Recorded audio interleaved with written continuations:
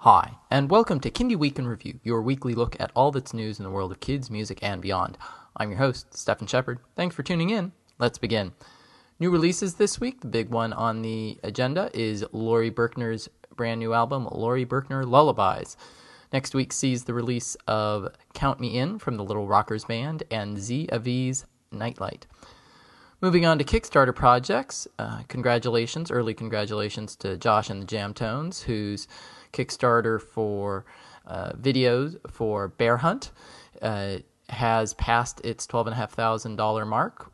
It's got a little more than $14,000 with a week to go. So early congratulations to Josh and those guys.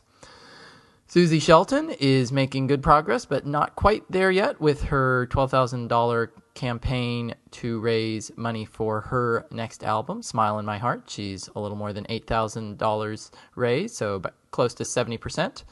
And if you want to hear an interview I did with her earlier this week, you can go to the bake sale portion of this website, or you can just go to the show notes for this episode. This is episode 57. You can find all the episodes for this wonderful Kindy Week in Review series at zooglobal.com/kindy-week-in-review. Papa Crow's campaign, not on Kickstarter, but on Pledge Music, is about halfway there. It's about 46% funded, but he's got another nearly 5 weeks to go on his campaign. Chip Richter, he's a kids music artist for a long time. He just passed his $9,500 goal here in the past day or so. He's got a couple days left. He's raising money for his next album, The Dream Tree. And finally, this isn't quite kids music, but Renee Stahl-Dechter, who Kindy listeners will recognize as the first person in the duo Renee and Jeremy. She is part of a new duo called Paper Flowers, and she is also raising funds on Pledge Music. And they've raised more than half of their funds already, with more than 6 weeks to go in their project.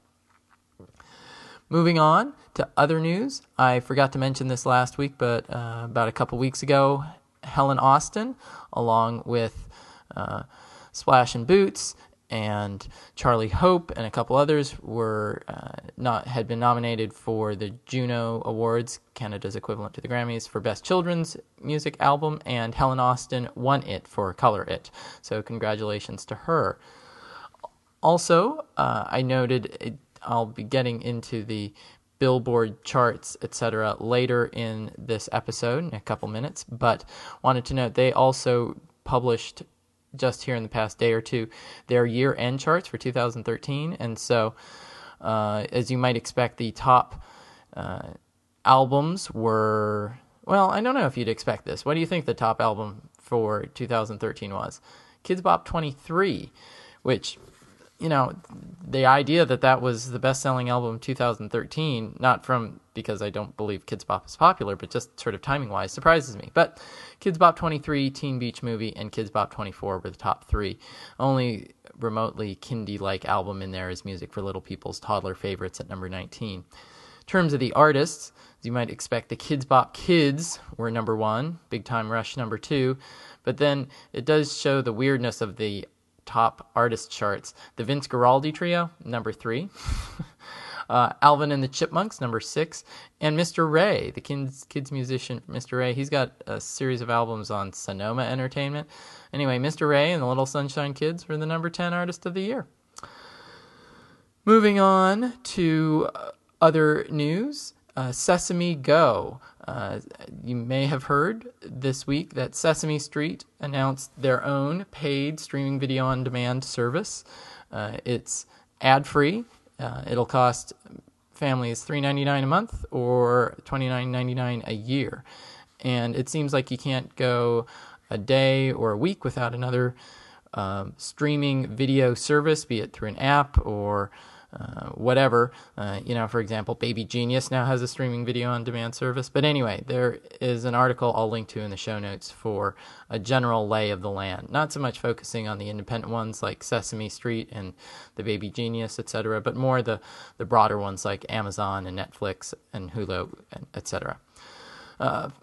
Also wanted to point out that this is really more far afield from kids' music, but Universal Studios Hollywood announced some plans this week. They're opening a new Minion Mayhem ride at Universal Studios Hollywood based on the Despicable Me series, and they also announced that the Simpsons Land is going to be opening there in 2015, and the Harry Potter Land Wizarding Adventures of Harry Potter, Wizarding World of Harry Potter is going to be opening there in 2016. So I've never had a chance to go to Universal Studios Hollywood, but I think maybe by 2016 I may actually take a trip with the family there. Finally, on the site this week, did want to note that we'd finished up the KidVid 2014 tournament, and Karen Kay and the Jitterbugs won with I Woke Up in a Fire Truck, very popular amongst her fans and fans generally. And speaking of videos, a couple of really cool new videos that I posted on the website. Posted the world premiere of Danny Weinkauf's first video from his debut album, No School Today. It's his title track for that. And also there's a brand new video from the Pop-Up's forthcoming record. This is for a song called All These Shapes. Also very cool. Moving on to chart news, or more chart news. On the Billboard's top kids album charts, it's Kidz Bop 25, DJ Shuffle, and now That's What I Call Disney 2, which repeat the same top three from last week in order. And I'd also note that items 2 through 10 on that list are all Disney-related albums. On the iTunes chart, it's DJ Shuffle from Disney Junior, Kidz Bop 25, 30 Toddler Songs, with Laurie Berkner, Best of the Laurie Berkner Band at number 7. At number 5. Laurie Berkner Lullabies at number 7. Singable Songs for the Very Young at number 9. And Rain for Roots, Kingdom of Heaven is Like This at number 11. So if you were looking for proof that Kindy is odd, I believe you have found it.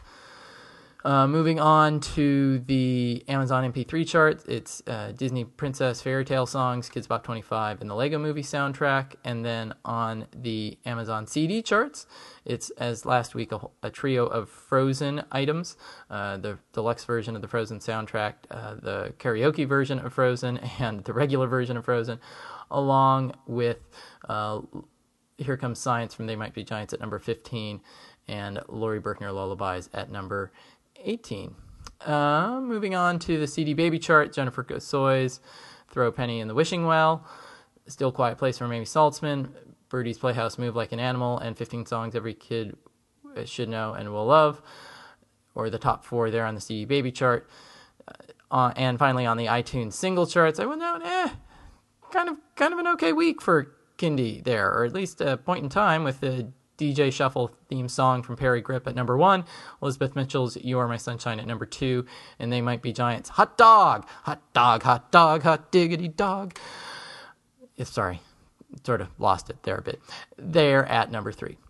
And with that concludes this week's look at the world of kids, music, and beyond. Definitely beyond this week. As always, if you have any questions or comments, please send me an email, zooglobble@earthlink.net. If you listen via iTunes or some other service that lets you rate and review podcasts, please do rate and review this one. I would so appreciate it.